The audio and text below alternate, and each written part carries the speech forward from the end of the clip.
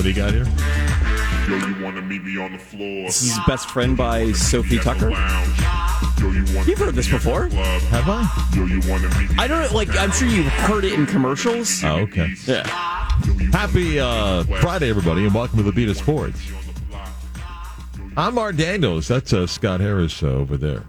How you feeling, Sparky? Horrible. Ah, come on. Everybody screws up. I know. You can feel bad for 4 more minutes. And then Okay. That's it. That's it. You got to put a cap on it, man. You know? You acknowledge, made a scheduling mistake. I did, yeah. It happened, and we move on. That's all. You know? You can't dwell on the negative all day long. It brings you down. Don't let it be an anchor. I know, I'm not. Soar above it. Oh, okay. Yes, that's what you need to do. Yeah. So, anyway, welcome to the Friday edition of the Beat of Sport. What is that T-shirt? What do you think it is? It's a giant peach. No. It looks like it has a dinosaur on it. There are dinosaurs on it, yeah. What is it? Oh. I can't see it from here. It's a theme park podcast T-shirt? There was one? There is one? Okay. Yeah, you've never seen so orange for the state of Florida. Well, yeah, I think you gave me a sticker or kitchen magnet or something. Yeah. Yeah, there's roller coasters. Oh, I can't see that from the lighting. Then. Yeah. Okay. All right. Well, it looks good on you. Thank you. All right, there you go. Welcome to Friday edition of the Beat of Sports, everybody. We got a lot of stuff to get to between now and when the program ends. Yeah, is this a normal Friday show? I forgot to ask you this. Yeah, it's all normal. Everything's good. I had Gus Malzahn on the bridge. Mike was off today, but spoke to Coach on the conference championship game last night on the weekly UCF radio show, which starts off with Gus. He mentioned about John Rice Plumlee, that he's practiced and he'll be ready to go. And then John Rice Plumlee was our second guest after Jason Johnson, the linebacker. And JRP was, one, he's great on air. And two, he's like, yep, ready to go. Great job with the training staff, practiced. And so he's all set to go in the football game tomorrow against Tulane. We'll fly out in a couple of hours to New Orleans, and kickoff is set for 4 o'clock tomorrow. So the Gus interview will be posted at 96onthegame.com. If it's not up yet, it'll be up there in just a little bit, and you can hear it for yourself. World Cup, knock, Germany. Oh, my God. Huh? Okay. I know I asked you I've asked you this a couple of times with March Madnesses. Yeah. How it's like, oh, we're going to get some Cinderella stories and, teams that we're not used to going further. Like, no one wants this in the World Cup, right? No one wants what? Like, the biggest... Like Mexico and Germany out? Exactly. Well, but hang on. I mean, France, England, Spain, Argentina, they've advanced. I know. Although Argentina better get used to packing soon, because after we take care of the Netherlands, you're next. I mean, I would just like to point out, of the 4 CONCACAF teams that qualified for the World Cup, yeah, we're the only ones still in it. Yeah. Did you watch the? Oh yes, I did. The Japanese fans crying. Yes. And what a moment! What a moment! So yesterday at the World Cup was insane, and we'll give you the schedule and World Cup update a little bit later. But yes, despite a 4-2 win by Germany yesterday, they're out. And when you're power like that, when you lose, your coach goes immediately. Yes. I mean, like we ain't waiting for the bus back to the hotel. It's like no. But the thing is, remember, Tata Martino wasn't fired as the Mexican head coach. His contract just happened to end when they were eliminated. Anybody catch the slow motion video last night of a certain NFL quarterback that plays for the New England Patriots, Mac Jones, seen yelling at Matt Patricia, basically saying, "Stop running, keep passing the ball, stop running because we can't bleeping run." Mm-hmm. Last night, Bills went to 9-3. They beat the Patriots 24-10. Important road win for Buffalo, and the Patriots now that's a tough spot at 6-6. Not that they can't make the playoffs, but home loss last night's a tough one for them. They're 3 games back of Buffalo, so forget about the division. The wild card's going to get difficult as well. It's an interesting NFL weekend. Dolphins and the Niners. That game will not be televised locally if you're looking for it. It will not be televised locally if you were looking for it. The local affiliate In this case, because of how the game shifts, was Fox who was taking the Jaguar game. Gotcha. Anyway, what else is going on? That's about it. Yeah? Yeah. Good theme park podcast last night. Good spin class yesterday. Was it? Yeah. Was it? Oh, yeah. I bought my own shoes. My own spin shoes now. I'm glad you added that. When you mean I bought my own shoes, it's kind of like, hey, he's a teenager. He buys his own shoes now. His parents don't have to buy shoes. He gets and buys his own shoes. Yeah. Yeah, no, I bought some spin shoes. Yeah. And on the bottom, like anyone that's ever ridden like a stationary only bike. those that spin can relate to the following. Hey, your conversation. sideline guy is one of them. Go ahead. There's clips on the bottom of them. It locks you into the bike. Yep. And so these are clips that I am not used to. And it was a nerve-wracking 45 minutes because I did not feel like I was completely locked into the bike. So immediately afterwards, I bought different clips that I'm used to, and they arrive an hour ago. Where are they? Well, they're not. They're sitting on a doorstep right now. I just have to install them onto my cleats. They won't be there when you get back. I hope they are. Wow. I paid extra for the fast shipping. So I had to go to the drive-thru bank yesterday. Why? Why not? ATMs. I had to make a deposit. So I pull up, and this particular Branch has one of those where the drive-in area is like 2 streets from where the bank is. Yeah. So, like, it's going underground. Which the whole concept of that is just, you're sitting there going, okay, I'm going to risk this deposit so it goes underground somewhere. All right. So you put it in the little device, you press the button, and it's off, Mm-hmm. Just like Augustus got sucked up in the chocolate machine, right? So it goes off, and typically, Scott, what happens is, someone comes out and goes, hey, how you doing today? I'll take care of this for you. Okay. I got a podcast I'm listening to. Mm-hmm. It was a good episode, wasn't it? Couple of the theme park podcasts that's on the list to listen to. Just hadn't got it yet. A couple minutes goes by. I got nothing. I don't want to be the guy that presses the call button. You don't want to be that guy. Although, Scott, there's only one other car in another lane. Well, that car leaves. Mm-hmm. Another car comes up. They come on, and someone says, "Hey, I'll take care." I'm like, "Wait, I didn't get the hello yet." Yeah, I'm not going to push it. Maybe the person that's taking care of my transaction wants to do it rapidly. That there's no hello. No hello. No back and deposit in. The car next to me now has gone and left as well. Do I press the call button or not press the call button? Yes. Or you just get in the other lane. So I press the call button. When that happens, what are you hoping to hear? Oh, sorry, how can I help you? Instead, I get the, yes? Yes. I sent a deposit in. You did? Now I'm thinking, that's it. My check now is stuck. Gone. Forget about it. Never existed. Because it now requires a construction crew to come out and dig a hole in the street. Yeah, and that amount of work is worth way more than your check. I said, I put a deposit in. You did? Hang on.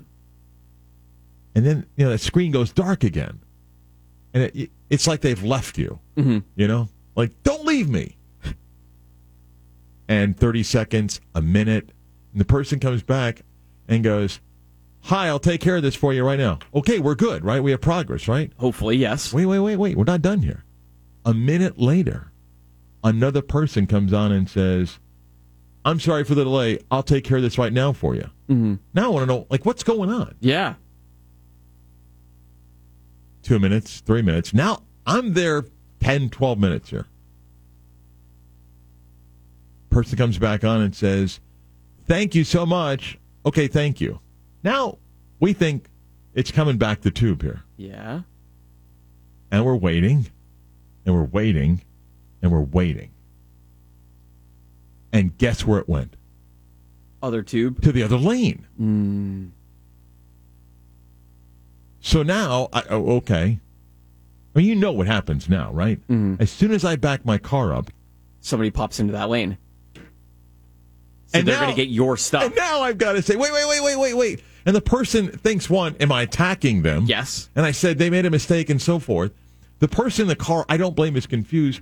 Now, Scott. You're confused. Listen, the teller turns on the TV thing and goes, yes, that's his stuff. And there's massive confusion. Now, there's two different cylinders in one lane, which I think is a banking violation. I don't think that's allowed. Yes. Not allowed.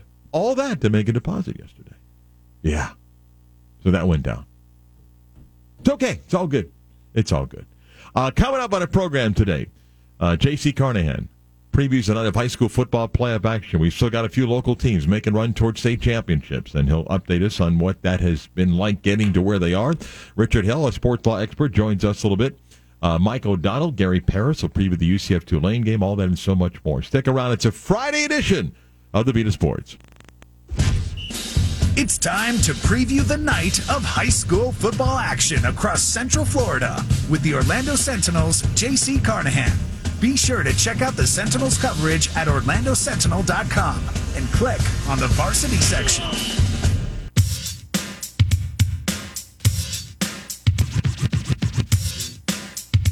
He's so big and important. J.C. Carnahan gets his own music playlist, and we're coming strong today as the playoffs head down the stretch. A little Run DMC and Aerosmith. That's how you walk this way, J.C. Man, get the grooves going on right there, man. I love it. Gets the pep in my step. Real quick, though, I got to give a shout-out. Tuesday is my son's 10th birthday. So happy birthday to him. I'm taking him to the Orlando Magic game on Monday night. Should be a good weekend for him. Well, happy birthday. That's awesome. Turning 10. That's fantastic. He's just a couple years younger than Scott Harris. That's great. That's awesome. Catching up, though. All right. Before we get to the lineup tonight, I want to go back. Last week we had some great football games spread out over the course of a couple of days. So let me run some scores by and give me a quick thought on some of these. Apopka beats Lake Mary 30-23 last week. Yeah, Lake Mary actually led that game 14-9 in the first quarter. A couple turnovers by Lake Mary, that went Apopka's way. Apopka turned those into points and pulled away from Lake Mary. Lake Mary actually tried to rally in the fourth quarter, but just not enough time left for them. Apopka gets that win, and can you believe this? 4 years in a row, the state semifinals for Apopka. That's also 4 years for Jeff Rolston as head coach of the Blue Darters. Pretty impressive. And again, I mean, you build not just a program, you build a culture and a great group of fans, and it's not just expectations. I mean, they love their football team. Were you surprised at the margin of win for Osceola going down to Vero Beach, who I know had a bunch of injuries, but 31-7 the Cowboys advance? Yeah, I think the injuries were the big factor, especially on the offensive side of the ball for Vero Beach. And the thing though that worries me most when it comes to Osceola is that they're still committing some too many penalties and mistakes. Of course, they found a way to win big, but it was a slow start to the game. It was a narrow lead, I believe, at halftime, and then they pulled away in the second half. But it really worries me because I did see them play against DeLand to start the playoffs, and they had a pretty sizable lead on DeLand and let DeLand come back into that game. So. That worries me a little bit, but I wasn't really surprised that Osceola pulled this one out because I knew that the injuries probably were going to be too much for Vero to overcome. How about Ocoee's number on Eastlake, 43-19 last week? I think the most impressive part about that was, they went for, they had a player go for over 200 yards rushing, a player go for over 200 yards receiving.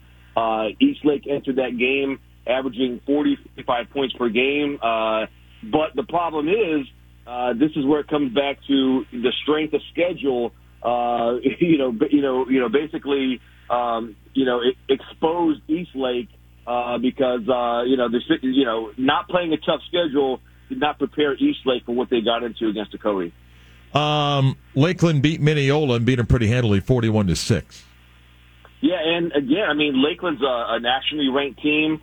They got a bunch of star recruits that joined the program in the off season, and look, I mean that's a team that scored over 500 points and only allowed 90 points on the season this year. So look, I told you last week this was going to be the toughest test that Lake Mineola was going to face, and it showed on the field. We waited until Saturday and had a great matchup of two of the best teams in our area. The margin of victory, though, had to really be eye-popping as Jones beat Edgewater 42-13. It was shocking, and I'm not saying it was shocking that Jones won it. It was shocking in the way that Jones won it, all right? 6 turnovers in that game for Edgewater. And this game was played on a Saturday afternoon at of course, 1 o'clock, and Jones appeared ready for a game on Saturday. It was their second week in a row playing on a Saturday. Edgewater just did not look like the Edgewater team that I expected them to look, and Jones got it done pretty much in all phases. Special teams were great, offense, defense. They were able to pass and rush, and just kind of do what they wanted. It was 3 straight drives in the second quarter that Jones scored on, gave a 21-0 lead, and just really never looked back, man. So, unbelievable. Now, this is the third time in 4 years that Jones has been in the state semifinals now. All right, let's get to the teams that we have in the area that are playing football tonight, and Class 4M. Let's go. Number 3, Apopka. At number 2, Wellington Palm Beach Central on the road for APK tonight, headed down south. Yeah, and then look, this is going to be Palm Beach Central. I don't think has seen a team like Apopka, especially defensively. And if I look at these 4 games that we have tonight, I would be surprised if Apopka does not advance past Palm Beach Central. Apopka's really found their run game. I think they've rushed over 200 yards 8 times this season. Including all 3 playoff games. And, I think the defense is really going to be what you want to look for in terms of Apopka, because they're going up against a quarterback that's thrown for over 2,000 yards and 30 touchdowns. And so if they can put pressure on the QB and kind of keep the passes in front of them, I think that Apopka should be in good shape. It's an interesting matchup for Ocoee. Again, we just talked about the strength of schedule, going down to Miami to take on Columbus. And as I read your notes, it's a pretty stout defense. Columbus given up 3 points and forced 8 turnovers the last 4 weeks. Yeah, that's pretty impressive stuff. I mean, you look at Columbus entered the playoffs ranked number 1 in the 4M classification, and look, as great of a postseason run as Ocoee has had. This is the toughest challenge for Ocoee, and then you're going on the road, to top it off. But look, the balance that Ocoee has on offense, has been, it's really been evident much more in this postseason. If they can find a way to mix the run and the pass like they've been doing in the playoffs, I think it gives them a fighting chance to stay in it. But you're right, when you look at a team that's only given up 3 points the past 4 weeks, man. I mean, and then also forced 8 turnovers during that stretch. Look, I think Ocoee's playing with house money at this point. There's nothing to lose. Put all the cards in the middle of the table here if you are the Knights, and see how it plays out. Yeah, the lone loss for Columbus, lost to Miami Central, another great program that came back in October. Again, if I'd have told you 5 years ago that there could be a state championship game of Apopka and Ocoee, you would have said what? I think a lot of people are saying, I actually had somebody ask me, how was Ocoee in the state semifinals, by the way? Well, there's a couple different reasons. The senior class that Ocoee's had, we talked about it earlier in the season. Coach Aaron Shepard just raved and raved in the preseason about this senior class. And then it's not to be overlooked, they did get some key transfers that came in, especially at quarterback, running back, wide receiver, to kind of help put this team over the top. And even more so, if Apopka and Ocoee both win tonight, this sets up a state championship game that's a rematch from the very first game of the regular season, where Apopka had to rally in the fourth quarter and win by just 1 point. So, a lot of storylines there. And not only that, the Ocoee's running back actually transferred over from Apopka. So, it's a lot to write about if that matchup happens. Yeah, and again, when the classifications were different and we had, the 8As and so forth, but any time that Orlando can claim large school over South Florida, that's a big bragging rights thing. I mean, I don't want to get too far ahead of ourselves, but that's always big bragging, right? Because people in Miami say if we just had a championship at Miami, we'd be better than everybody. Man, no doubt. If you're on social media, look, there's already been talk about Central Florida, South Florida, all that. It's only going to heat up after these games tonight because the bragging rights, which South Florida always stakes claim to, the bragging rights will be spewed all over Twitter after this weekend, that's for sure. 10 o'clock hour, WYGM Orlando, WJRR HD2 Cocoa Beach, Orlando Sports Leader. Mark Daniels, the Sports, JC Carnahan, the Orlando Sentinel with us as we preview the night of high school football playoff action. All right, the 4S bracket, again, you could sell this as a state championship game year after year, and Lakeland and Osceola will play tonight. Yeah, it's unbelievable. When these teams played back in September, it was a very narrow game. Lakeland won it 25-22, and that's after Osceola turned the ball over 4 times. Okay, so Osceola was right there with them to only lose the game by 3 points and have so many turnovers. But look, we're dealing with the Lakeland team that is staffed with talent. As I said, the national ranking, Max Press has them ranked number 16 nationally in the writers pool there, and to only hold opposing teams to 90 points, what else can you really even say about that? But what I like about Osceola, is what they do. The defensive line is so stout. John Walker, a defensive tackle. If they can just control the trenches there and keep the game close, anything can happen. But Osceola, if we could just cut back on the mistakes, the penalties and things like that. I mean, that's what's going to keep them in the football game. And these two teams were former district rivals for a long time, and the old playoff format meant that they would meet up in the playoffs quite often in the second round. Lakeland won 5 of the 8 playoff matchups from 2002 to 2014 between the teams. So there's a lot of history between these programs. And, when you look at the quote-unquote suburban teams that are still alive, Volusia County, you've got Mainland. Brevard, you've got Cocoa. Osceola High, and in Polk County, it's Lakeland.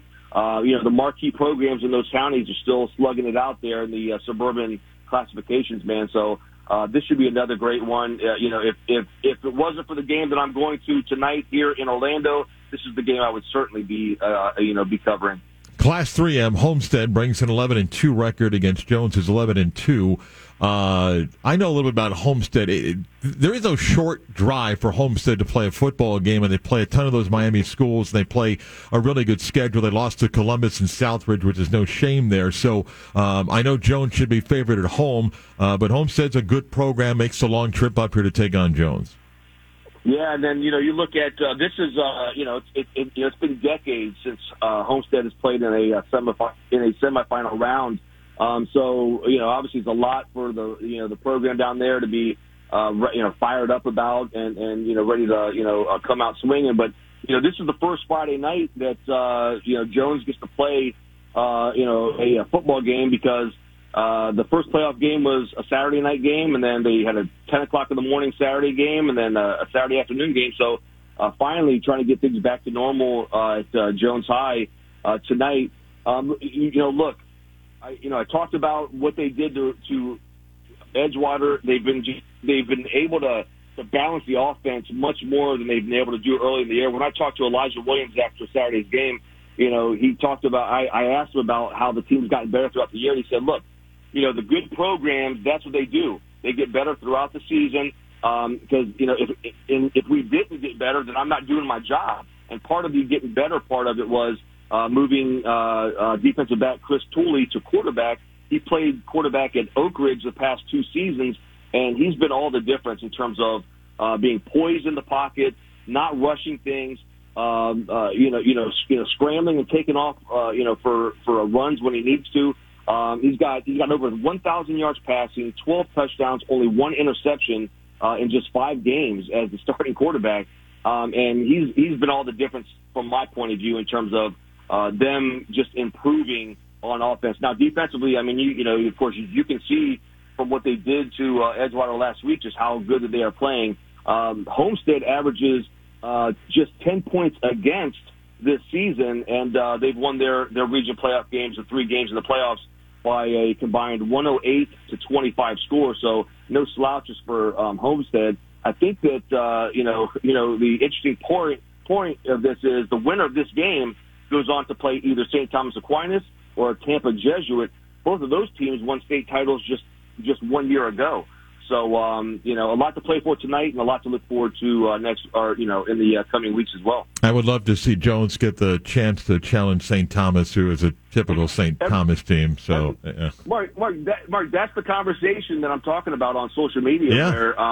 Where, people are talking about, hey, I think Jones wins, but there's no way that Jones can play with, St. Thomas. I mean, that's literally what's being talked about on social media. So, and to go back, if Apopka wins and Cody does not pull it out, it's actually a state final rematch from 2019 when Apopka was actually winning that game handily until the fourth quarter. Columbus came back, scored 2 touchdowns in the fourth, ended up pulling that one out, and it was a shocking finish to that game. That game was played over at Daytona Stadium. So.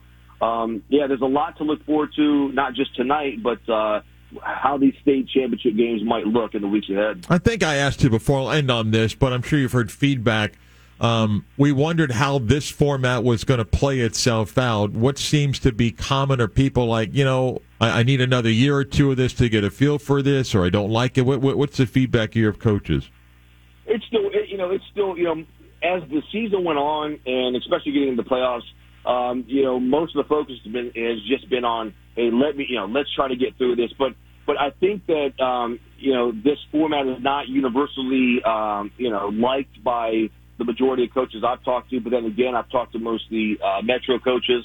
I did talk to one Metro coach who said, hey, look, the old format, maybe my team doesn't get into the playoffs this year. But because they were an 8 seed, and they said, hey, but, my kids, there's a lot for them to be happy about, to of course get a chance to advance and so forth. But it's going to come down to the FHSA level. They're putting together a committee that is going to really focus on the classifications for all sports and to figure out the best way to separate teams and to form classifications for as you're looking ahead to the future. So. I don't know if this is going to be a one and done idea, or if we're going to try and stick this out for many more years to come.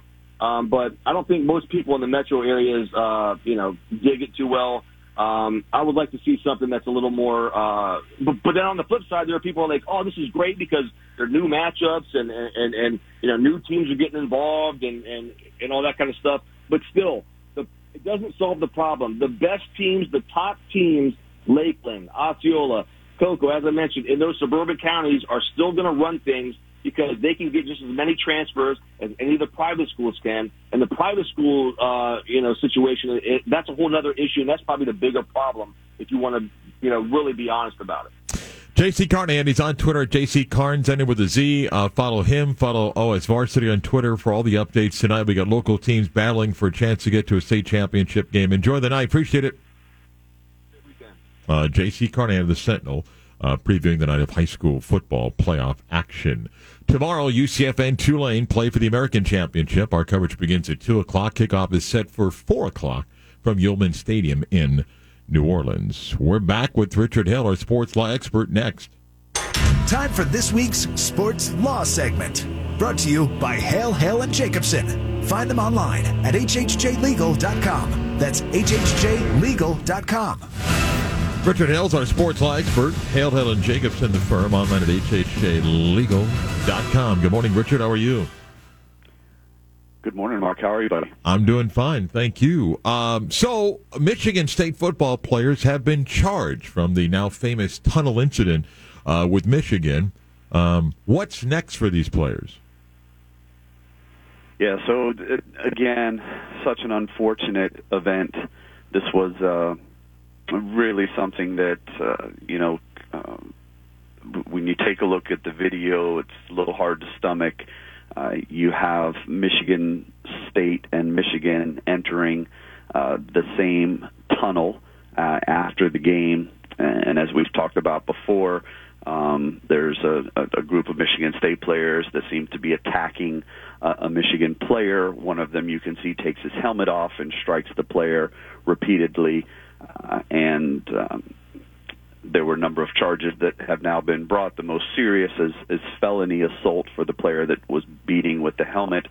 And then a number of other players for lesser assault charges, certainly not rising to the level of felony, that they're going to have to deal with.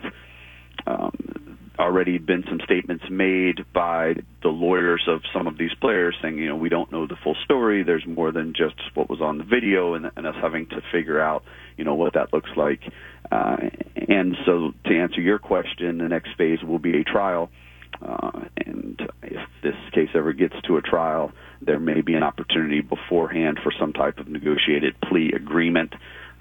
If they cannot negotiate some type of plea agreement, which would be for a lesser sentence, then the case will go to trial. If it goes to trial, there will be evidence that comes out, not only the evidence that we've seen in terms of videos, but maybe some other surveillance video that existed, or maybe there were some people that taped this on their phone that have some evidence to provide. That will all come out in court, and then a jury will decide the fate of the accused and see if there's something there. I would imagine that it doesn't get that far. I would imagine that there is some plea agreement that is reached, especially the player that took his helmet off and was beating the other player. I think that one's a pretty clear case, so I would imagine that there's some negotiated plea agreement, and then some sentence that will follow. Interesting story in college baseball that I've wanted for years. But first, as I remind people, in college baseball, when you watch, those are teams that do not have a scholarship for every single player. They divvy up scholarships, and it's amazing how they do that. But there's also been this argument over years about an additional assistant coach. They claim is a volunteer coach and therefore does not get paid.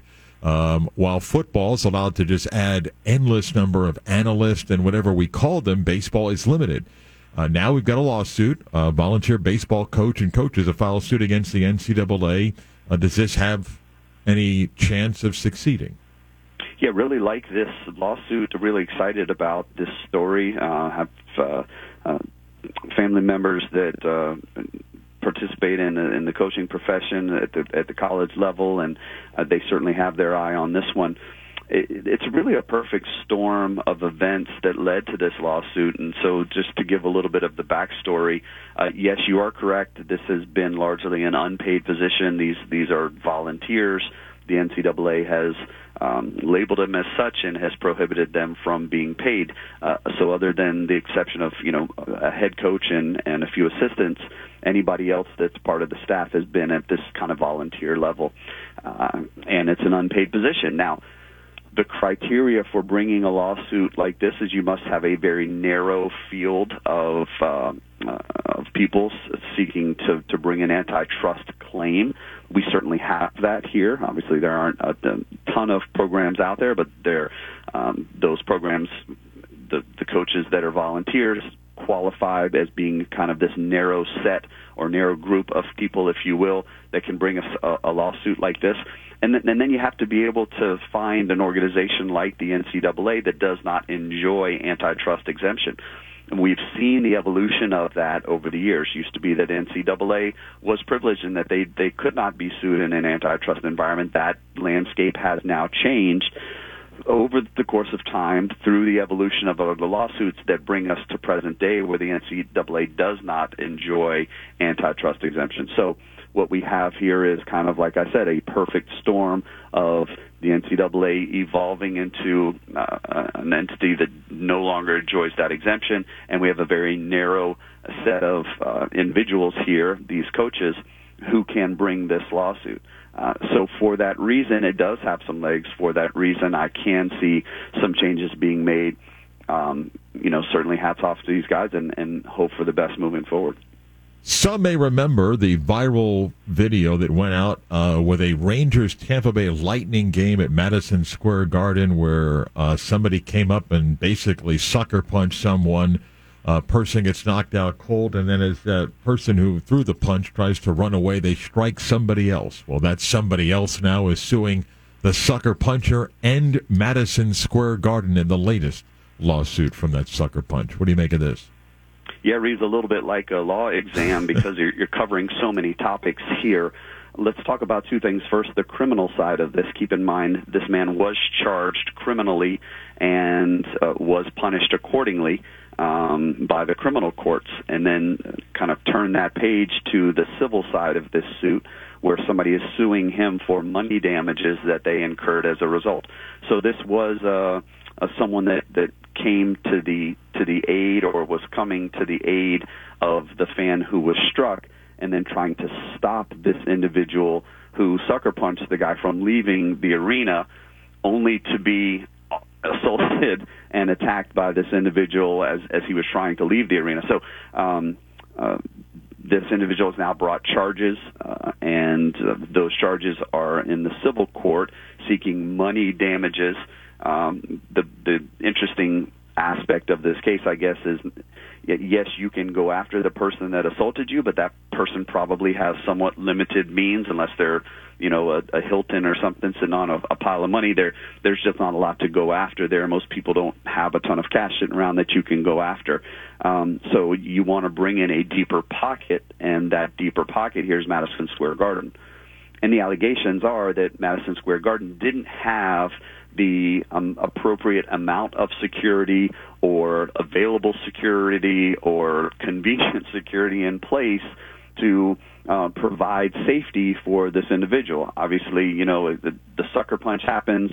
Maybe it's something you can do about that, but certainly after the sucker punch happens, that this individual just kept going, was not stopped, was not detained, was able to continue to move about inside Madison Square Garden without anybody stopping him. That's a problem.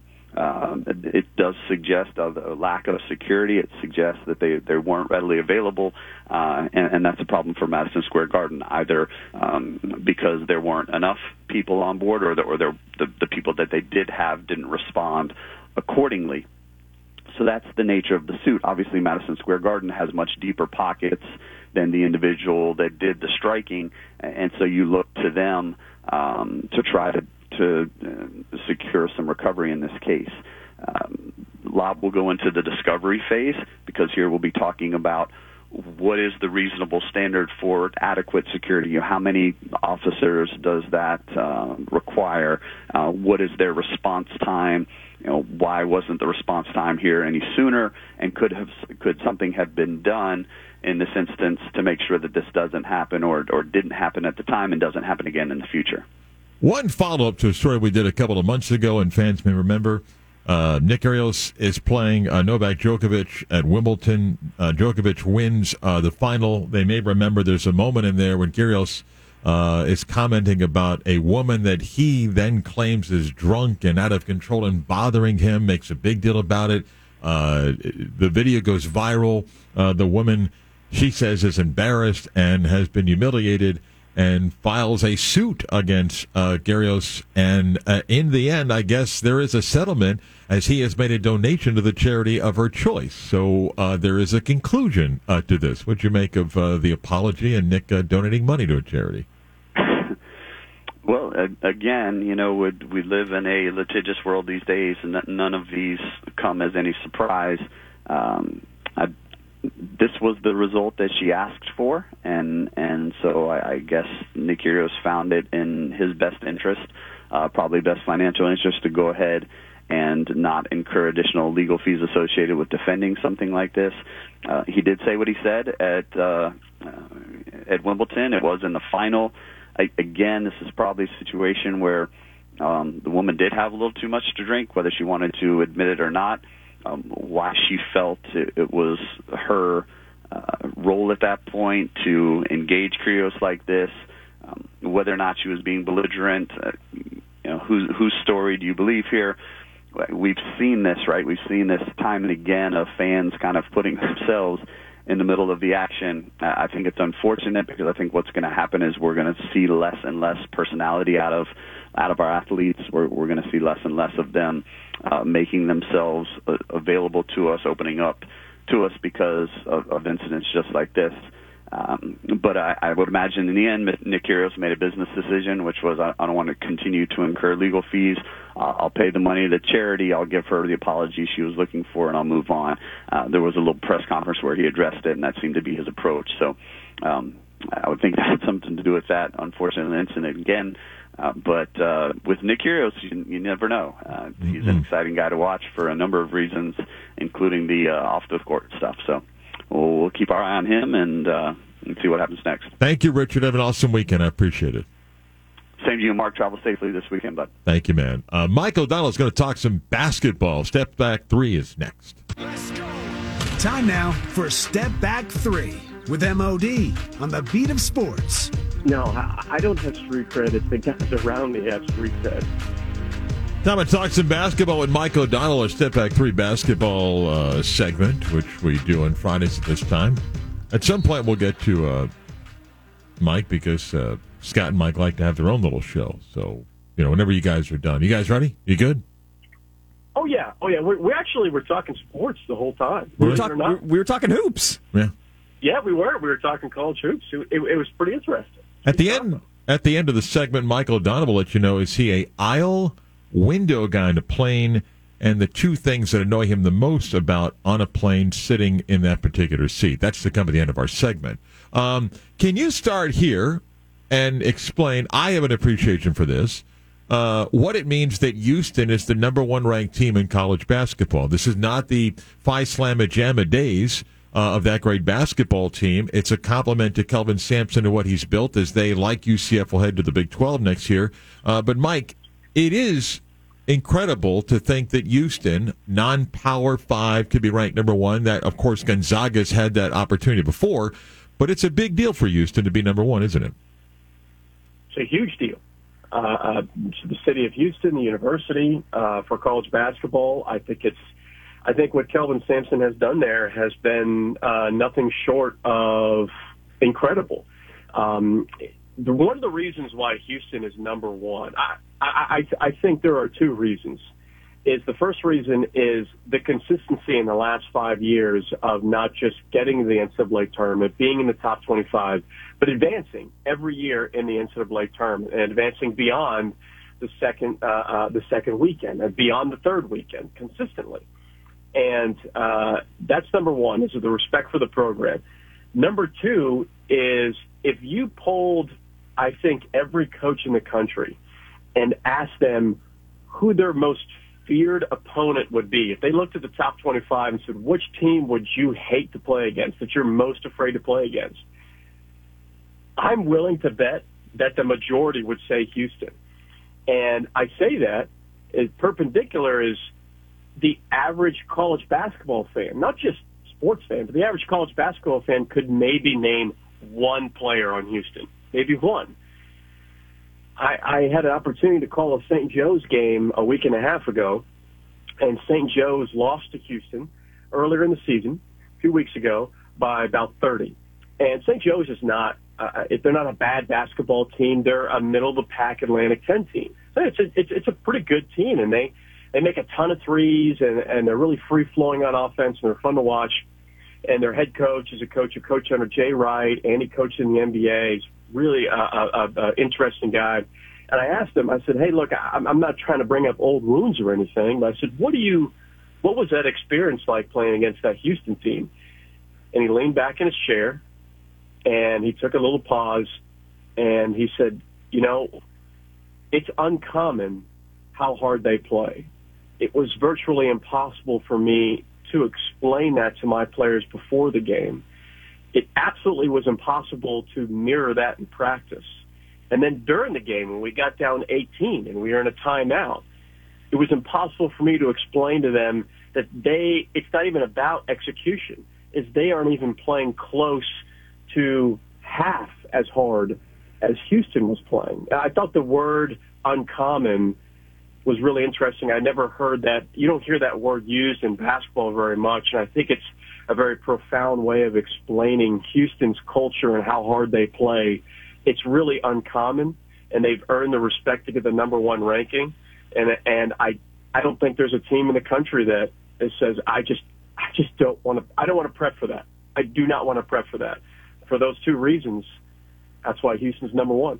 The opposite end, and it's not embarrassing because of who they play. North Carolina's number one. They're cruising. They're 5-0. They lose to a talented Iowa State team, then lose a great game against Alabama, 103-101. And then after being out in Portland at the Phil Knight events out there, then you finish it off with a road game at Indiana that you kind of wondered, man, from a scheduling standpoint, what were you stepping into? Mike Woodson's done a good job, whatever people thought of that hire, and all of a sudden Carolina's 5-3 and may become the first team in poll history to be number one and out 2 weeks later. Yeah, North Carolina, to me, is still a top 25 team. I understand that they might get bumped out of the rankings, top 25 rankings. It's bizarre when you have that kind of preseason expectations and you don't live up to that. We've seen it in some circumstances. Some Kentucky teams have done that in the past. But North Carolina is not a bad basketball team. I understand why people want to completely freak out, right? You lose to Indiana, you lost to Alabama, you lost to Iowa State. You're on this 3-game losing streak, and Iowa State's a pretty good team. Alabama's a very good team in the SEC, and Indiana, Mark, you could make a case that Indiana's a top 5 team in the country right now, the way that they're playing.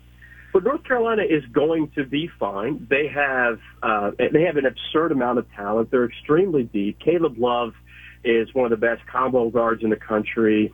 Baycott's one of the best power forwards in the country. And they got, they have a ton of quote-unquote role players, Leaky Black, Pete Nance, that would start and be top 2 rotation guys at any other team in the country. They're going to be fine.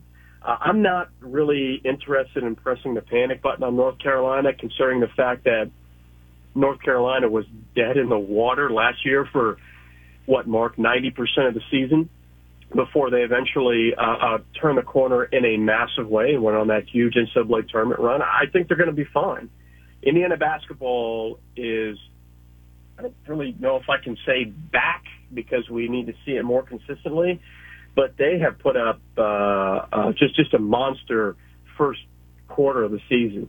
As when they beat, their first big test was against Xavier. They beat them by 2. And then they beat North Carolina pretty soundly. They're playing in a way that is making Indiana basketball big for the first time in a long time. There's a ton of talent. Mike Woodson's done a phenomenal job recruiting. I think he's done a fantastic job orchestrating this offensive defense. And, Trace Jackson Davis, he's going to be a first-round draft pick. And they're really, really fun to watch right now. Hang on a second, Mike. We got to reconnect with our phone system, which we are working on to fix a little bit of a little bit of a confusion as to the line there. But we're going to get Mike back on and continue. Yeah, Indiana's 7-0, and a lot of people didn't like the Mike Woodson hire in college basketball, and he's got himself a really nice basketball team and off to a really, really good start. We're chatting with Mike O'Donnell, who's back. Okay, as good as Indiana may be, who had a better week than Purdue? Mike, they put 80 on Bob Huggins' team, which is hard to do. Then they beat Gonzaga by 18, beat Duke by 19, and then again, after being out in Portland, come down to Tallahassee. I don't know if Florida State Seminoles are struggling, but beat them by 10. What a better week than Purdue. They are, they're in my opinion, the second at the worst, third best team in the country. They have surrounded shooters and really high IQ players around a player named Zach Edey, who is one of the tallest players in college basketball. He's also one of the most efficient players in college basketball, averaging 22 a game and 11 rebounds. Edey is just, right now, I think there are a lot of players, individual players, that are better basketball players than Zach Edey, 7'4" junior. But if you could make a case, and I think most people can make the case that he's the National Player of the Year candidate right now because he's the leading scorer, he's averaging a double-double, he's a shot-blocking machine, and he just affects the game in so many levels. He has the gravity of a black hole at the center of a galaxy, right? In terms of defensively, every single team is terrified to give him a dunk or a layup. or a foul against Zach Edey. And they're even more terrified of it because he's become a good passer and a willing passer. And Purdue's got 2 or 3 guys in the perimeter that are knockdown three-point shooters. Purdue is an absolute legitimate national title contender. And as of right now, early season sample, you're taking a team and putting way big predictions on the team. I'm going to be shocked if Purdue isn't in the Final Four. I don't know how you scout for them and try to slow them down offensively. It's impossible to prepare for the Boilermakers right now. Virginia lost 14 games last year, which is high for Tony Bennett. They're 6-0 and ranked number 3. Are they that good? Yeah, they're really good, right? We know about their defense, and this is Tony Bennett being just an exceptional coach.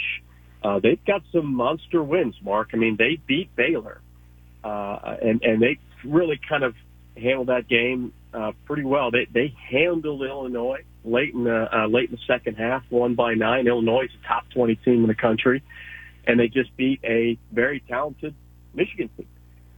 They have some fantastic pieces. Kihei Clark is one of the best pure point guards in the country. Right, you know that. He averages 5 assists a game. Jaden Gardner might be the best role player in the ACC, and I say that kind of coyly because Jaden Gardner, remember him at East Carolina, he was almost impossible to stop in the American Conference. I mean, the guy that's their 6th man is Ben Vanderplas. Vanderplas will probably win the 6th man of the year in the ACC, and Vanderplas was part of that Ohio team that knocked off Virginia to advance in the NCAA tournament just, last year. So they're really they're extremely talented. And, yeah, I think the hype is real. They're a top 5 team.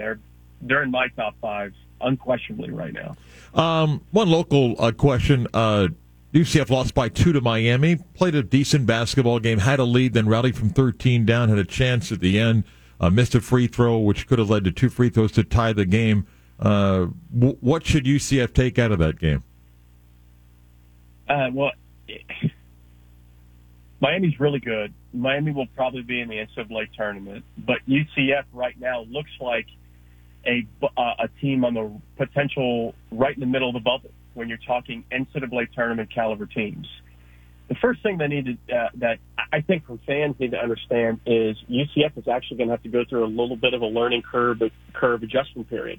Remember, Darius Johnson is back after being out for 2 weeks. And you had a system in place that got you wins over Florida State, Santa Clara, very good team out of the West Coast Conference, and Oklahoma State. And you win the Baja Mar without Darius Johnson, who's the 2nd or 3rd best point guard in the American Conference. But Darius Johnson it can be a ball-heavy point guard. It's not a bad thing. That's just he's an exceptionally good point guard. And I think defensively, they're fine. They're more than fine. Defensively, they're still top 25, top 30 in the country analytically. But offensively, I think there's enough unselfishness to figure it out, particularly Darrell Hendricks, I thought was even too unselfish against that Miami team. But I think there's going to be players who are going to have to figure out how to play with Darius Johnson again. And I think they will because they Jalen Young, Ithiel Horton, C.J. Kelly, they all figured out their new role with Darius Johnson out very quickly. It's very impressive, and it's a lot easier to coach than Johnny Dawkins. They're going to figure this out, but they're going to be playing a little bit differently offensively. I think you'll see way more ball screen action with Darius Johnson on the floor. So just a little bit of a learning curve for this next week, 2 or 3 games. 2 good games coming up for UCF to do that, to learn against good mid-major teams in Stanford on Sunday and Tarleton out of the WAC. So don't be dismayed. I think right now, from a national perspective, UCF is overachieving. I think Coach Johnny Dawkins is out coaching a lot of teams and has his team prepared. This is the team that is going to be in the bubble conversation for an NCAA tournament bid. Aisle, window, and 2 things that are important to Mike O'Donnell when taking one of those seats. Okay, so first, I'm an aisle. Nobody likes the middle. You've got to avoid the middle at all costs. I'm not a big aisle guy. I just feel a little. I'm not a big window guy. I just feel a little bit too cramped. I like to. I've got bad knees. I like to stretch the knees at 5'11", considering how tall I am. And I also like to survey the situation. I want to be ready to go. I'm the guy who I need to understand what's going on in case of emergency. I need to be ready to go. I'm ready to step up. I don't want to be stuck in the middle. I don't want to be stuck in by a window. I got to be ready to move and move quick. So I'm a big aisle guy. Obviously, the first is I try to get to my seat as early as I possibly can and establish armrest dominance, at least the positioning. Now, I'm not overbearing with the armrest, but I like to establish a position. I don't mind sharing the armrest. I just don't I can't stand the person who goes aggressively for the entire armrest. Right, that's the worst. Right. I'll establish a position. I usually like to go back instead of forward. I'll take the back part of the armrest, and then secondly is individuals. This is a very common thing. Individuals that are seated behind you that will get up and move past you as when the plane is parked and everybody's trying to get off. And they just get up and try to move past you. You got to go aisle by aisle. It's the only way. People, I understand if you're late, you got to catch a flight like Navy, but those of you that are just sitting behind me, that are just trying to get off the plane, you don't wait your turn. I got a problem with you.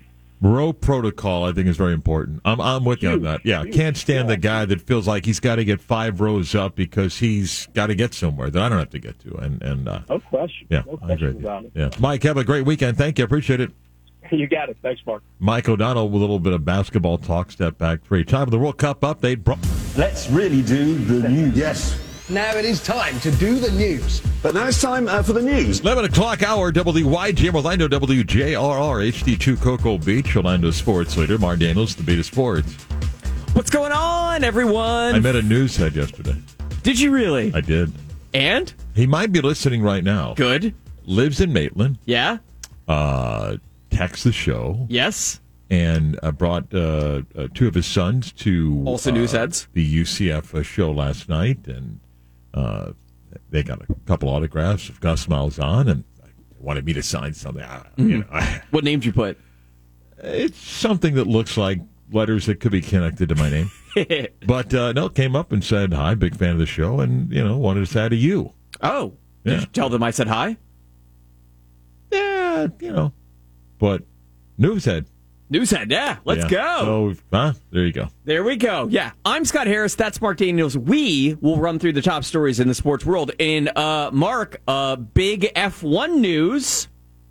Go. Formula One has canceled the 2023 Chinese Grand Prix as a result of the country's strict COVID policies. Mark, let's get Buddy on the phone with F1.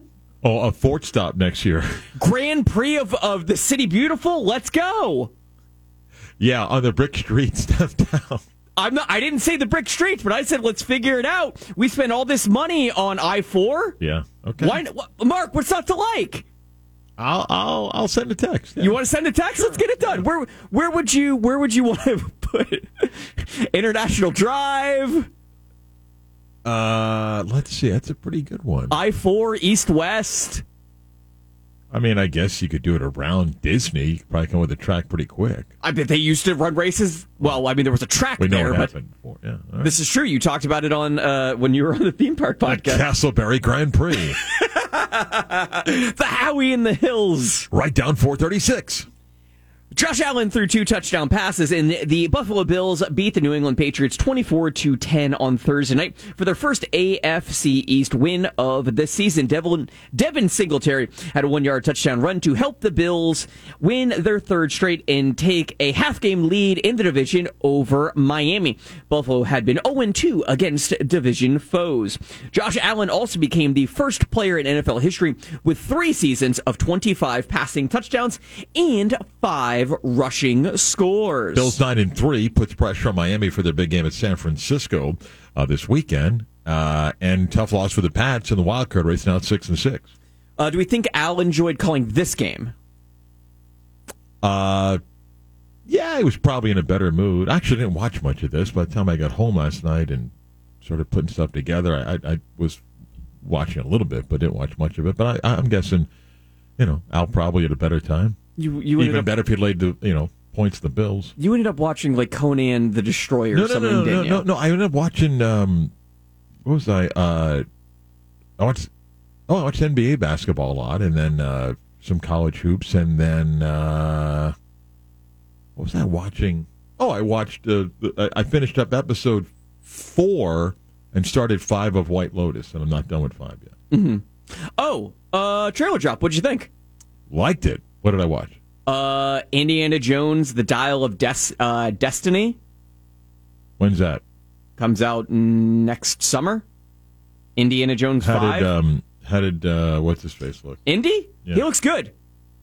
Oh, did you like it? I really did. I mean, it can't be any worse than Kingdom of the Crystal Skull. Okay. That was the 4th one. Is that the one that... that was the Shia LaBeouf one. Oh, God, that was a bad exactly. movie. Oh. Big thing about this one is Spielberg not directing it. Shia LaBeouf should have that along with his Wall Street movie and retire. Yes. Yeah. Also, trailer drop. What'd you think? That one was good. Yeah? Which one was that? Guardians of the Galaxy Volume 3. That a soundtrack? That's the 3rd Guardians of the Galaxy movie. When's that one? That one comes out in the beginning of May. Is Iron Man in that? No. Going to be tough to make an appearance. No, this is, Star-Lord, Gamora, Drax, Nebula, Mantis, Groot, Rocket Raccoon. Okay, all that sounds like is tonight's wrestling lineup at the Armory. Okay, that's all that sounds like. I mean, if you watch the movies, you would understand. For the Southern Heavyweight Championship. Go ahead. So you didn't watch that one either? I'm going to get to it. On the, waiting for the flight to take off today. I'll look it up. Got it. All right, trailer drop. What'd you think? I think I'm Bill Murray in Groundhog Day right now. Which one? Transformers: Rise of the Beasts. I'm starting to wear in all these superhero things, but go ahead. This is the one that's got Pete Davidson voicing a Transformer. The Autobot Mirage. Who's kicking around that at the table and says, God, get some new blood in here? And someone goes, Pete Davidson. It's like, yeah, can we get him? It's also got Peter Dinklage as Scourge, the leader of the Terrorcons. Okay, but he's good. Okay, like he acts. Go ahead. Former Texas head coach Tom Herman was named FAU's new head football coach on Thursday. Herman replaces Willie Taggart, who was fired last month after going 5-7 this season. Taggart went 15-18 in 3 seasons in Boca, reaching the Montgomery Bowl in 2020, his first season, before consecutive Lane 5-7 Kiffin put out a tweet welcoming him. Oh, did he? Well, he put out the first video that he put out, Kiffin did when he got hired. I remember that video, yeah. And he posted that and then told Tom Herman he's got a house and a boat if he needs a place down there. Can Herman succeed at FAU? It's a pretty good hire. He's been for FAU. He was an analyst for the Bears. Got a lot of money when Texas parted ways. He was 22-4. He was 2 years at Houston. One, it's a very good hire for FAU. 2, for Tom Herman to get back to a Power 5. I think you try to be successful for 2-3 years there, and then you bounce back and look for a Power 5 job. And for FAU, like it has been before for UCF, if you say, well, a stepping stone, okay, that's fine. Because if coaches are leaving for other jobs, it likely means they've done a good job at your place. So, speaking of coaches doing a good job, Liberty has targeted... Pro Football Focus, it just let off a bunch of people. I saw that, yeah, it's unfortunate. Liberty has targeted Coastal Carolina's Jamie Chadwell as to be the school's next head football coach. There's mutual interest, according to sources, but no deal has been struck, nor has Chadwell made a final decision about leaving. And his name has been connected also to South Florida with Deion Sanders, which is connected to Colorado. And in case you're wondering about Liberty, remember, they just offered and gave Hugh Freeze a massive contract. He left to take the job at Auburn. If you're Jamie Chadwell, and somebody say, well, why would you go to Liberty? He's interesting that he's not been able to land a P5 job the last couple of years, and he may be looking at $4 to $5 million to coach at Liberty. That's the kind of money that they're throwing around. Who do you think is going to end up taking the Stanford job? Is that a sought after? It's a very interesting vacancy because they, at the moment, are not players in NIL. It's just not who they are. So if you're going to be a football coach that thinks, hey, I'm going to get there, go to the Pac-12, and it's a gorgeous campus, there's nothing wrong with the facilities, but it is one of those places that people kind of wonder, in the NIL world, are they going to kind of get their act together? And, we'll see. Greg Roman is the OC for the Ravens, is one name that's been connected. I don't know. And sticking with the Pac-12, I know we haven't really talked about this, but I keep hearing is it the Board of Regents still have to approve? December 14th, the UCLA, the California board basically punted 2 weeks ago on a decision for UCLA. There is no decision. They just delayed to get more information. They're not going to block the move. No matter what people think, they're not blocking that move. But they could if they wanted to? They can, and they may try to make UCLA give some of their media money to Cal and the state system there, but they're not going to block it.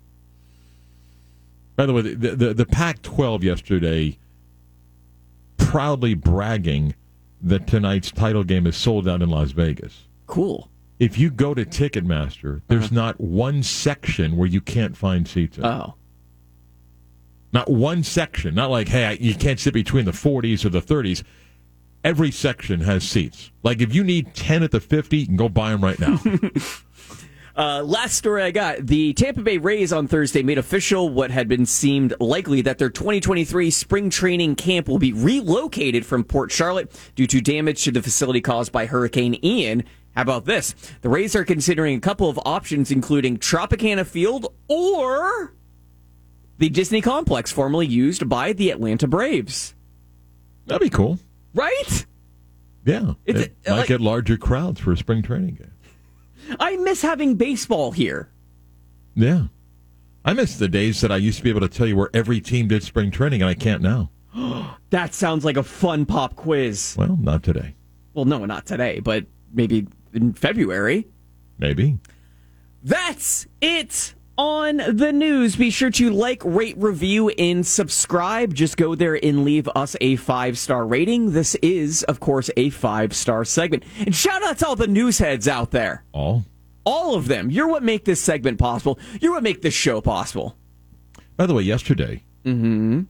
When you were stuck at a bank? No, after our show, before we had a little meeting. And I went to the kitchen to clean out my little cup here. Yeah. And there was food in there. There was food in there. Yeah. And you partaked in the food. I did, yes. Okay. You did not. I did not. I noticed the plate stackers, man. Oh, yeah. I noticed the plate stackers where it's like, is this a last meal or something here right now? You know? Yeah. Where it's the casual walk in and look over like, oh, there's food. And they take the plate, and then I know the trick. You know what the trick is? You hold your plate to the right, and you talk to somebody on the left. Mm-hmm. And then you're just piling that thing on. Yeah. Yeah. You know what I'm talking about? Yes. Yes, I do. The sales guy? Yes. That was at the end of that long line? Mm-hmm. He's not listening now. Doesn't listen to the station. He should. We come back. Gary Parris will break down the UCF Tulane championship game tomorrow. Next.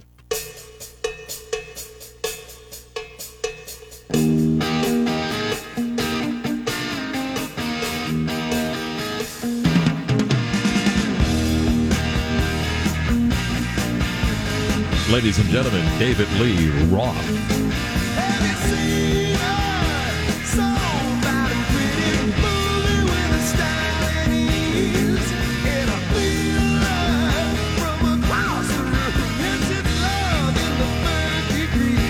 Tomorrow, UCF will try to win its 5th American championship in the 10 years they've played in the league, and what'll be their final game as a member of the American. I mean, they'll be that in a bowl game, but they'll take on Tulane, and we'll have a coverage beginning at 2, kick at 4. Gary Parris will be sitting next to me back at Yeoman Stadium. Morning, Gary. How are you? I'm doing fine, Mark. Good morning to you. All right. What do you remember about the last matchup with Tulane that is going to be significant in tomorrow's game? Well, it was a very competitive ball game. I mean, you had two teams that were fighting to be the top dog in the conference. It was a great game. It was a game where the ebb and flow went both up and down, and we were able to hang in there and win a good game. I mean, it was at that time. I think the thing that stood out most for me was our ability to run the ball. At that time, that game was probably, I think, 330 some odd yards of rushing, and we didn't have to rely on the passing as much as you would think we need to do. And I just thought that was a fantastic day. The offensive line did a really good job, and they're good. They were really, really a good team. We beat a very good team that night. John Rice Plumlee last night was on our UCF radio show. Gus Malzahn started the show, and John at the end, he said he's fine. He's ready to play. Gus Malzahn said he practiced. Like everybody, you're not 100%. We've seen him leave a couple of games and everything. If he's healthy, clearly Tulane's going to make adjustments, but he brings a dynamic that Tulane has to account for. So to some degree, his health is obviously critical tomorrow, isn't it? Absolutely. I mean, that game alone, he had rushed for over 100 yards rushing that game, and he was very impressive, and he threw the ball well, and when we needed to, and again, his impact was what they had to respect, and that allows some other things to happen out there offensively for us.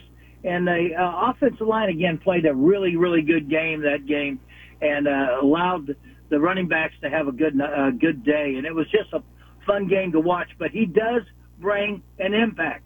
You've got to key him, or you've got to shut him down some way, somehow. And just when you think you got him is when he comes up with a nice pass play, or he will run some kind of a run with put Bowser in a series and let him go up about to have 7, 8 plays during that series, and you pound, and just when you get everybody in, Mark, all of a sudden he reads that on an RPO and takes off and picks up 20, 25 yards for you. He's very talented. I thought interesting last night, he talked about, the big run against Tulane and also against South Florida. And he'll tell you, and it's not that fans don't understand or can't pick up, but Johnny Richardson going in motion to take a defender out of the box, he said that was the difference. That all of a sudden it opens up, and the guy that's supposed to be there's not there. And sometimes it's as simple as a guy in motion that you don't think is doing anything in a play that leads to a big score like that. I want to ask you, before I ask you about Tulane, what do you think has stood out defensively in a few of these games for UCF? Because the Navy game, to some degree, I mean, they did play much better defense in the second half. You didn't really face a passing team there. But if you're Tulane, what do you take out of UCF's defensive struggles against South Florida that you think you can use? Or do you say, look, fluke game, a lot of bizarre things happen, the turnovers by the UCF offense, but are there concerns on UCF's defense from last week that you think carries over? I think so, and I went back and I watched the game.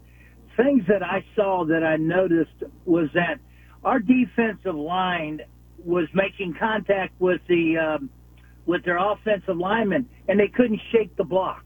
They weren't able to get into the gaps. If you can get into that A gap, B gap, and you can plug that up right there, you will shut down the running game, and it's got to be something that you do consistently.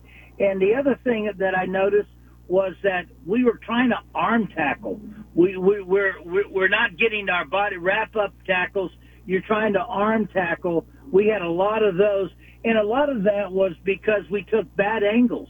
I mean, really, really took bad angles. When you got a guy like Batty that can run like he can run, and you take the wrong angle, he's by you. I mean, he's gone. And those are the things that I'm sure Coach Williams will work on this whole week, is to, if I could see it as I know that they can, those coaches are seeing it, and they're seeing the things that they need to improve on. And that'll help that defense immensely if they just take better angles, shake their blocks, and fill the gaps. Tyjae Spears was the Americans' Offensive Player of the Year. He ran it 36 times last week in Cincinnati. He had a big 70-yard run against UCF. Michael Pratt's very good quarterback. They've got 7 different guys that have 20 or more catches. So the offense for Tulane is pretty good. What's important, as you just mentioned about that night defense, how do you contain Spears?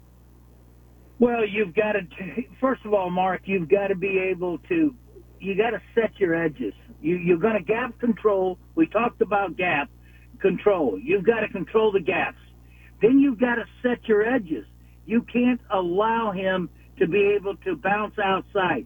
If he's going to do anything, you've got to make him come inside, and that's your the responsibility, again, is the linebackers or the safeties to come up and support to the inside. But you've got to set your outside edges. And if you think that, and again, with Pratt as the quarterback, his ability to run and throw those RPOs, he makes it very challenging. But that's one thing we need to do against Spears, is that we must contain him, so we got to set the edges a lot better. Now, all that's easy to see and say on paper, but that young man's a very talented running back, and he makes it difficult. But that's some of the things that I saw on the film that I thought that Coach Williams will probably try to do. All the second time playing somebody, you got to beat them again. It's at their place, all that. I mean, do you think those are factors? Is there more pressure on Tulane because they're at home? And even though outside of Sam Jackson, it's not like there's a bunch of Knights that played in the Peach Bowl in this team, but is there more pressure on Tulane, or is that not a factor, you think, for tomorrow? I think it's tougher to play a team like in 3 weeks and play them twice. You know what I mean? It's trying to duplicate what you did before and trying to have that kind of success. They're going to try to fix their things they did wrong against you and to make it a little tougher. But here, mentally, I always knew if I played a team and I beat them, you know, I really thought I could do it again. When we played NFL, we were in our conferences. You played a team twice a year. So, you know, you had to me, you got a mental advantage if you've won, and you've won there too. We're going back to their field. We won there, so we know how to win on the road there. And I thought we had a great game plan. I look for more of that again, just containing Spears. And offensively, one thing Plumlee will have to do, Mark, in my opinion, is that he wants to run. We're going to establish the run. And that's so important. Our offensive line has got to play physical, and they got to continue to dominate that line. But we also got to get some mid-level passes for you get those completions, because those safeties, if you do not throw the ball mid-level, and that is when I'm talking about that 15, 20 yards, or like that pass we threw Baker last week in the 41 yards, that one was, those guys were cheated up. And you saw the quarterback throw the ball to Baker, made a fantastic catch, but he was behind the backers and all, and there wasn't a defender just to the outside and inside of him, and that's it. That was beating that level. You're going to have to create some of those kind of passes so that those safeties don't come flying up all the time. Be safe driving. I'll see you in about 45 minutes. Okay, Mark, thank you. Gary Parris, some insight in the UCF and Tulane matchup. Yeah, how many times have you had to go back to a football stadium twice in a year? Tulsa, the year that we lost to Tulsa in the championship game. Oh, that's right, yeah. But pretty sure that was the case. And it's the first time, though, it's been within a month. This is the second time UCF has played a conference championship game on the road. Mm-hmm. They've won every one that's been at home, lost at Tulsa conference title game, and now we'll try to win one tomorrow in New Orleans. I'm going back to New Orleans 2 more times. I got basketball and baseball. Be 4 trips to the city. Yeah. In the athletic year. So I like New Orleans. Get in, do your thing, and kind of get out. Get some coffee. If tomorrow works out, little beignets and a little Cafe Du Monde will be nice in the morning before the trip over to the stadium. Again, 2 o'clock pregame, 4 o'clock kick tomorrow for UCF and Tulane. There is, by the way, Pac-12 championship game is tonight in Las Vegas, Utah and USC. Is it on the Pac-12 network, or is this on a network? It'll be on Fox. Oh, okay, so people can see it. And the interesting thing about this is, even though I made the argument this week, I don't know how you could do this. The 4 teams, the top 4 right now in the college football playoff rankings, they do not play anybody that's ranked 5, 6, 7, or 8. If somebody loses and you want to move somebody up, then you're penalizing a team because they qualified for their conference title game and rewarding somebody who didn't. However, I do believe that if USC loses tonight, and it could be by 1 point, again, how will the game be played?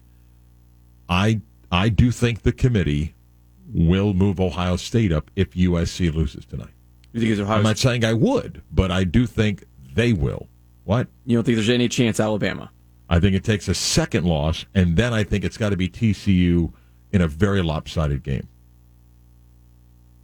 That one's a little bit tougher. But I do think if USC loses, the committee will do that. I'm not saying they should, because I do believe that there should be a value to how you judge the teams on a 12-game schedule. And the committee's already told you these 4 are better than everybody else. Yeah, but the game has to count. You're going to penalize somebody because they qualified for the conference championship game. I saw some people like, well, USC didn't win a division. I'm not talking about that. Conferences did away with divisions. It's fine. They qualified for a conference championship game. If your team didn't, why should they be rewarded? More of the Beat of Sports next.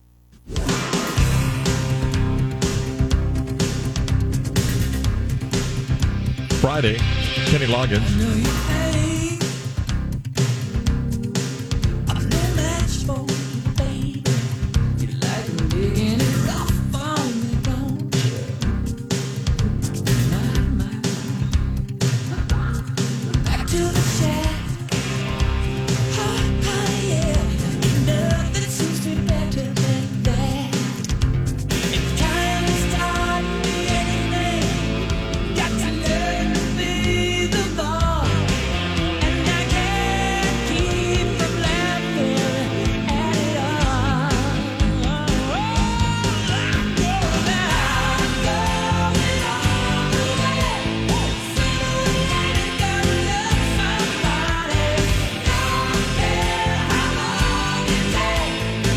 A little bit of sports media news yesterday. Yeah? Well, Christopher Felica leaving ESPN. Tomorrow apparently is his final game day. Headed to Big Noon Kickoff on Fox. Yeah. He'll start doing some gambling shows over there. And industry sources, Scott, tell me the Bears more than doubling his salary. Good for him. And more opportunities to expand his brand. Yeah. So he'll be leaving game day. Some now wonder, will they do something to honor him tomorrow or not bring it up since he's going to Fox? Probably won't bring it up. Oh, here we go. Here we go. Excuses are being made. About what? Netherlands manager and Manchester United legendary manager Louis van Gaal revealed today that a little bit loose in the legendary. I know. Revealed that a number of his players are dealing with flu-like symptoms. Not my problem. Exactly. Hey, your boys can't take care of themselves. That's a you problem. That ain't a red, white, and blue problem. Okay? It don't matter. All I know is final whistle tomorrow. We got more digits and goals than you do. Okay? 10 a.m. tomorrow. U.S. Netherlands. Win out of the quarterfinals. Play the winner of Argentina and Australia. So tomorrow, with Christian Pulisic, who will play, the Americans will try to get to the quarterfinals. And despite whatever Scott just, I still think the U.S. is going to need multiple goals tomorrow. I think one goal will not win tomorrow's match. This is not a great Netherlands team, but it is a team that still, I think, can put a couple goals on the board, and you may have to win one of those 3-2 games, and maybe 2-1, but we'll see what happens tomorrow for the U.S. I think that 10 o'clock start will help. I think there'll be a good TV audience before any college football tomorrow. But a great moment for the U.S., whatever the Netherlands may say about the status of their team. It's a great spot for the U.S. squad, and 10 a.m., a lot of hype. Hopefully a good match. So tomorrow, U.S. Netherlands, 10 o'clock, and the round of 16 today is the final day of group play with a few scenarios in place. And, yes, Mexico and Germany, two of the biggest brands that will not be advancing to the round of 16. Germany, despite a 4-2 win yesterday, does not advance. Let's talk to Kurt from Maxine's on Shine. Good morning. How are you? I am doing pretty doggone good, my friend. And first and foremost, let me start off by saying congratulations on your fantasy football victory over me this week. Whoa! I didn't say anything. I didn't say anything. I didn't. I know, because that's the gentleman that I am. And, due to Josh Holly Jolly Jacobs and his 50-point romp, you did get that. I'm not bitter at all about it. No, not at all. But I just thought I'd it was a good match, 98. It was a good match, 98-96. You're still in a better position than me. And I will say this as a compliment to our league. Talk about how tightly everybody is bunched. Now, the rest of the audience has no idea what we're talking about. But, I mean, everybody, for the most part, I think except maybe one team is still alive for a playoff spot. So that's fun. That's correct. Yeah, it's like three teams in each division are right there, within a few points of each other. So, yeah, good stuff. All right, what's happening at Maxine's on Channel? Let's get to the important stuff. What's going on? Well, yeah, let's do that. Let's get right at it. So, again, obviously, absolutely beautiful weather. Everybody out there, want to continue to invite you to come out, whether you want to enjoy inside or outside dining at the islands of dining that are going on. And by the way, everyone, we did get full approval to move forward. So coming soon after the holiday season, going to be building a permanent outdoor pavilion area. It's going to be awesome, Mark. Absolutely beautiful. I saw the final plans on it the other day and just working on getting some things lined up. So that'll be coming after the new year. But right now, great weather. Come on out, whether it's inside or outside, doesn't matter. Rejuvenation brunch going on at this very moment as we're speaking. So if you want to get, you're getting out there and you're doing that shopping thing, you're breaking out of the office early. Don't hustle bustle for lunch. Come see us for Rejuvenation brunch. We'll help power you up for those critical credit card decisions that you're going to be making on what you're spending your money on and who you're buying things for while you're having some chicken and waffles with sausage gravy or a big giant mimosa. Right now we're doing Honey Crisp Apple as our seasonal. It is really delicious, Mark. If you and the Queen were in, I'd be sending one over to your table. I'm telling you right now, it's really nice. Perfect holiday kind of drink to have going on. And of course, all weekend, we got our beautiful dinner, our award-winning dinner feature that is back. So the Ossobuco is now done, but we brought back for the holiday season our duck. Roasted half duck, Chef George's old school French countryside style with that. Going to do a beautiful cherry sauce all over it. We started it last night. People are going crazy, like, oh my goodness, where's it been? Well, we can only do so many features at a time, everybody. But when we bring them on, Chef George is making sure that it's being done right. So that is back on the menu throughout the holiday season. This weekend, if I could, actually tonight, we're going to be providing the food for the VIP opening of A Christmas Carol at Orlando Shakes. Yeah. Yes, well, brother, we like to get a little fancy schmancy, and get out in that art scene from time to time. But what it does mean is whether you're coming to that performance or not, A Christmas Carol is going to be running at Orlando Shakes throughout the entire month, and we're putting together for anybody that goes to the show, we're bringing back basically our Bite 30 menu, a 3-course price fix menu. So if you're going to the show, you come before the show, show us your ticket, you can get a beautiful 3-course meal for $30 a person, help that back pocket out during the holiday shopping season, and then helping to support everybody all the way around. Also right now, too, and I always like to talk about charities, Mark, it's that time of the year. It's all about community, and that's what we like to be for everybody. I've got a local legend, DJ Dizzle Funk. Have you ever gone to a Dizzle Funk show, Mark? I can't say I have, but it sounds funky. It's funky. It is funky time. I bet Scott's probably seen Dizzle Funk at some point. Anyway, so he does a shoe drive every year to help out people that are in need, homeless folks, people at shelters, that kind of thing. Anybody that has some shoes that you're no longer going to use, maybe you're getting, daddy or mama's getting a new set of shoes for the holiday season, you're going to clear out your closet. We've got a box sitting right outside of our restaurant on our stage. Please come by and drop those off so that we can help out some people that really could use it. Also, this very Sunday, special edition of Sunday Morning Coming Down Live. We're going to open up an hour early at 9 a.m. Joseph Morton's Sunday Morning Coming Down Live of 104.1. Going to be come out and doing the show live. It also happens to be my birthday. Anyway, and so we're going to have a special, I know, it wasn't really meant to be a plug, but oh, by the way, I will be behind the bar, and I love to make drinks on my birthday. I love to see people. That's the best gift that I get year-round, day-to-day, is seeing all of you wonderful people coming out, celebrating the passions of life, coming into Maxine's on Shine, family, friends, that kind of thing. So we're going to do a live show from 9 until 1. Going to have big fun going on with that, and it helps lead us into the holiday season. And then coming up very soon, only a few tickets left, Bad Santa and the Angry Elves. This year, it's a Very Bowie Christmas, a tribute to David Bowie, going to be on December 11th at Maxine's. Only got about 10 seats left, y'all. 3-course meal, super rock club, supper club kind of extravaganza going on. So all kinds of good stuff. Don't forget to think about us for your holiday parties, whether it be 4 people or 40 or maybe even 100. And the easiest way to get a hold of us is to go online to Maxine'sOnShine.com. Right there on the homepage, you can click on the Book a Table tab, look for the times and tables that are available for you. Or if you want to contact us about a special event, Danny, our special event manager, be happy to respond to your emails.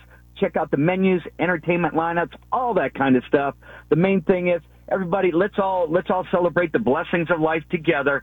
Celebrate those, and those that don't have them, pick each other up where you can. And that's what I got to say, my man. Okay. Have a wonderful weekend. A very happy birthday, man, all right? Thank you, brother. Peace. Kurt from Maxine's on Shine. Back to wrap up the Friday show next. Time for the latest news, gossip, trends, and off-the-wall stories. Trends. Ooh. That's the craziest thing I ever heard. Drama at the World Cup, where another big name is in trouble. Uruguay leading Ghana 2-0, but they need a goal because right now they would not advance, and South Korea would be the runner-up to Portugal in Group H. This is the final day of group play, and despite leading 2-0, again, Uruguay loses on tiebreak and needs a goal in what is the 95th minute of what is said to be 8 additional minutes, but I think they'll go to 38 minutes. But, yeah, now you're looking at Mexico, Germany, and if Uruguay does not score, they would be another one of the bigger names in this World Cup to not advance. So, yeah. What do you got for the weekend, real quick? Just watching some World Cup, man. What I got, yeah. Have a nice weekend. If you're going out to high school football tonight, be smart and be safe out there. And have a lot to talk about on Monday. Either A, be really good news for UCF, and if it's good news, that means they're playing in the Cotton Bowl, and it might even be against Josh Heupel in Tennessee. If they're playing another bowl game, it'll be hard to get you excited about that one. But enjoy your football weekend. Always end the week telling you do something kind for someone who doesn't expect it. They're able to appreciate it. You feel good about yourself, and it's easy to be kind. Have a nice weekend. Scott produced. I'm Mark Daniels, The Beat of Sports.